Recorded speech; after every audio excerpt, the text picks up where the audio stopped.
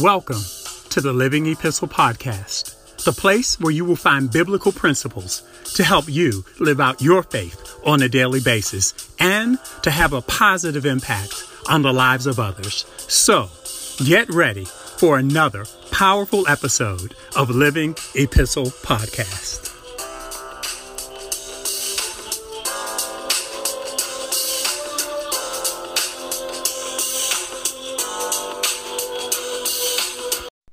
Hello, my name is Tony Miles, and welcome to this week's episode of Living Epistle Podcast.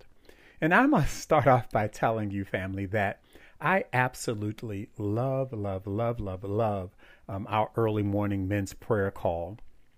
On this prayer call, we share our real concerns, our real questions, our real issues, and we're just really open and honest and transparent before one another. And this past week, a brother was asking about clarity surrounding this issue or the doctrine of eternal security. And you may also know this as the belief of once saved, always saved. Don't worry. I'm not going to go into a theological dissertation on eternal security on this on a 15-minute podcast. But what it really triggered, though, was what it brought up a broader question or a larger question of how can we say we are eternally secure or always saved, right?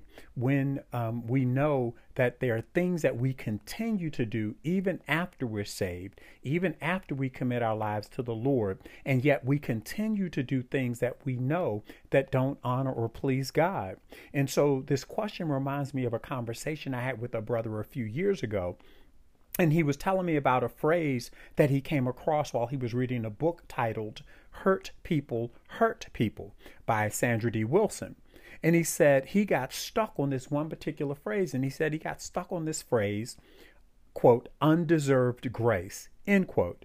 And he said the reason that he got stuck on this phrase, undeserved grace, was because he was trying to figure out why God continues to shower us, why God continues to shower his people with so many blessings despite of our undeserving selves.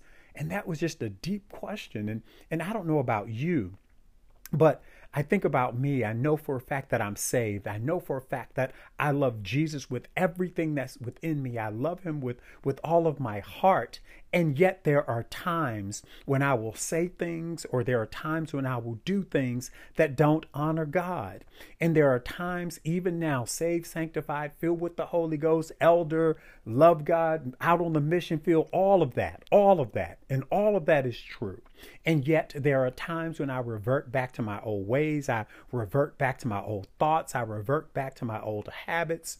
And those are the things that I know that God is desiring to liberate me from. And in many instances has liberated me from. And yet for some reason, there's still an appeal. And I know I'm not the only one. I think about the children of Israel when they were in the wilderness and when God had delivered them and they were in the wilderness and Moses is up on Mount Sinai and he's receiving the 10 commandments and the children of Israel are back at the camp and they're saying, where's Moses? Where's he's left us? And they go ahead and they create this golden calf. They melt down the jewels and the rings and they create this golden calf, and they're saying, they're bemoaning the fact that they're in the wilderness, and they say, we would have been better off in Egypt. And that's us. So we can't poo-poo them. We can't look down our noses at them because that's us. That's literally what we do when we revert back to our old ways, our old habits, our old thoughts, and our old patterns, right? And so clearly, all of us, as long as we're in these flesh, as long as we're in these, as the Bible would call them, earthen vessels, clearly we are a work that is still in progress, right? But I do want to settle one thing, and I want to settle it once and for all, I pray. And that is that we absolutely, undeniably, categorically, unequivocally do not deserve God's grace. And in fact, isn't that the exact definition of grace? Grace, by definition, is God's unmerited favor. Unmerited meaning undeserved, unwarranted, unearned. So by definition, there's nothing that we've done to earn it. There's nothing that we've done to deserve it. It is simply because God desires to give it to us that we have it. And so my challenge to you, even as we struggle with our walk and we struggle with our identity in Christ, and we struggle in this earthen vessel, and we struggle to be men and women of God, I would say this: simply accept the fact that God's grace is available to us and thank God for it. And so I'll simply say, thank you, Lord, for your grace, right? And so all throughout the Bible, we see God pouring out his grace on imperfect people for the sake of his mission to bring hope and healing to a broke and a dark and a dying world. We see it all throughout. And I never quite understood why Jesus chose the individuals he did. He didn't just call or choose the popular or the rich or the successful to further his ministry. Quite the contrary. Instead, he chose the poor. He chose the broken. He chose the imperfect to fulfill his plan for humanity here on the earth. And I can only imagine if I were there. And even now, as we're having this conversation, or as we're having these thoughts and these questions, or we think about and we reflect our lives, I can only imagine how confused the Pharisees and the religious leaders were, and how confused they must have been when they were looking at this team of people that Jesus had gathered together to represent him. And I'm sure the Pharisees viewed Jesus' team as a bunch of misfits. And don't judge. Don't say, yeah, I see, because let's just think about us. Let's just think about some of the things that we do, even as believers, where people have to look at us and go, and you chose them? We think that of ourselves, right, God? And you still choose me? And the Lord says, yes, I choose you, and I have chosen you. And so from our perspective today, we can see that it didn't matter where the people were from. It didn't matter what they had done. It didn't matter what their profession was. It didn't matter what their aristocracy or their hierarchy or their pedigree was. None of that mattered to Christ in terms of who he chose, right? And so what we see is, and what the scripture clearly shows us, is that God can use anybody. And that includes you. That includes me. Anybody is anybody. A-N-Y, body. Anybody that he so chooses, with our imperfections, with all of our issues, no matter how broken, no matter how damaged, no matter how insecure, no matter, you fill in the blank of what that is, that we might have or that we might be, God can still use us to accomplish his will, right? And I need us to just settle that even with our imperfections, even with our insecurities, even with our brokenness, even with our issues, even with ...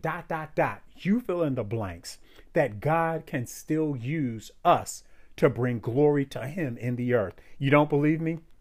Let's go to scripture, right? I'm going to go to scripture. And here are a few examples of imperfect people in the Bible who God used mightily for his glory. In the Old Testament, let's start with, how about Abraham? Father Abraham, as the Bible calls him, right? Or as songs would call him. Abraham was old, yet God used him for the son of promise to come through his line, through which Christ would be born. God used his wife Sarah with a barren womb. The Bible says her womb was barren and she had no children. And yet the son of promise, right? Isaac came through Abraham and Sarah when they were old. And that is, of course, the line of Christ who comes through that line. Joseph, Jacob's son, he was abused by his brothers, not looked highly upon by his brothers, all because he told them about a dream. And so the brothers were upset with him. And what did they do? They sold him into slavery. Moses had a speech impediment and he stuttered.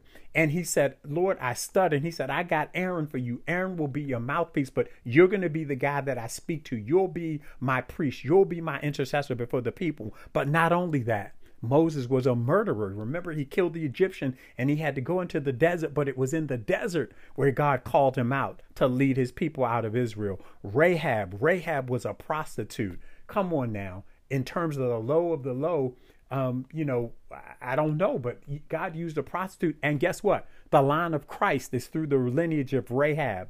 Noah was a drunk. King David was an adulterer and a murderer. I could go on and on. Those are just some in the Old Testament. You say, all right, what about the New Testament? The Samaritan woman.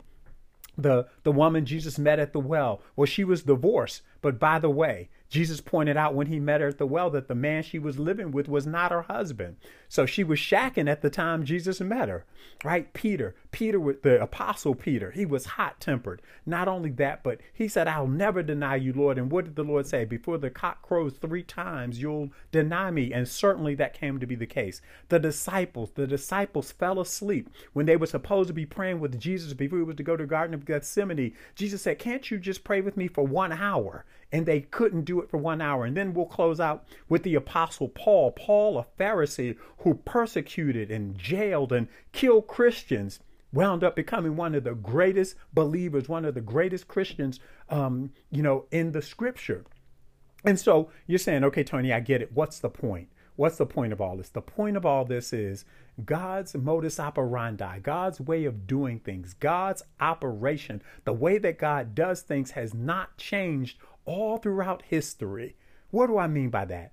I mean that even today in 2023, God is still using imperfect, broken people for his glory. The point of all this is that you don't have to have the right pedigree or the right qualifications to be used by God. As a matter of fact, God forbid that you disqualify yourself because of what you think about yourself.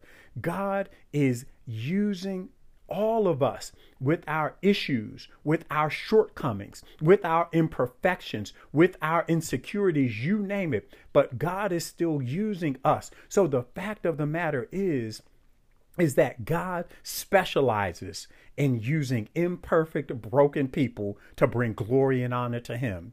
And so today is a great day to turn our issues, our shortcomings, our habits, our bad habits, I'll say, our imperfections over to Jesus Christ and to say to him with all sincerity of heart, Lord, I place my whole life in your hands, the good, the bad, the ugly, the insecure, the you name it, whatever it is, I place it in your hands. And Lord, I desire to be used for your glory.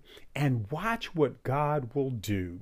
You see, we've seen over and over and over and over and over again how little becomes much when we place it in the master's hands. And I'm so reminded of Philippians 1 and 6, and it says, or it reads, being confident of this very thing, that he who has begun a good work in you will complete it until the day of Jesus Christ. And so by God's grace and only by God's grace are we worthy to be counted as laborers. Are we worthy to be counted as righteous? Are we worthy to be counted to be used by God? And so if you ever feel like you aren't worthy enough to be used by God, let alone loved by him, just remember by God's grace that you are covered by the blood of Jesus Christ. And so remember that Jesus used a bunch of flawed people to share hope to a flawed and an imperfect world. And in God we find renewal. In God we find healing. In God we find our purpose. In God we find our wholeness. In God we find our completeness. In God we find our completeness and our wholeness. And Jesus didn't call the equipped, but he did equip those who he called. And so no matter what you've been through in your life, no matter what you're going through at this particular moment, no matter whatever you may face down the road, remember that the same power that conquered the death and the grave lives within you. That same spirit that raised Jesus from the dead, that same spirit that healed, that same spirit that did miracle signs and wonders is within us. And so by grace through faith in Jesus Christ, we are, you are, I am, we are worthy of life. We are worthy of God's love, not because we've earned it, not because we deserve it, but because offers it freely to us. We are worthy of joy, not again because we've earned it or we deserved it. We're worthy of joy because the joy of the Lord is our strength. We are worthy. You are worthy. I am worthy of a fulfilling purpose that will take you and me places that we never imagined possible. How do we know? Ephesians 3:20 and 21 reads this way. It says, now to him who is able to do exceedingly abundantly above all that we could ask or think, according to the power that works in us. To him be glory in the church by Christ Jesus to all generations forever and ever. Amen. Family, understand, no matter what you may think about yourself, no matter what you're going through, no matter what your background has been, no matter what mistakes that you've made in the past, when we turn it over to Jesus, when we give all of our shortcomings, all of our insecurities, all of our issues over to him, we become worthy. Why? Because of the blood that covers us. So my family, remember, preach the gospel at all times. And when necessary, use words. This is Tony Miles. Thanks for listening. Now go and be a living epistle. Join us again next week for another episode of Living Epistle Podcast. Music for Living Epistle Podcast is provided by Audionautics.com.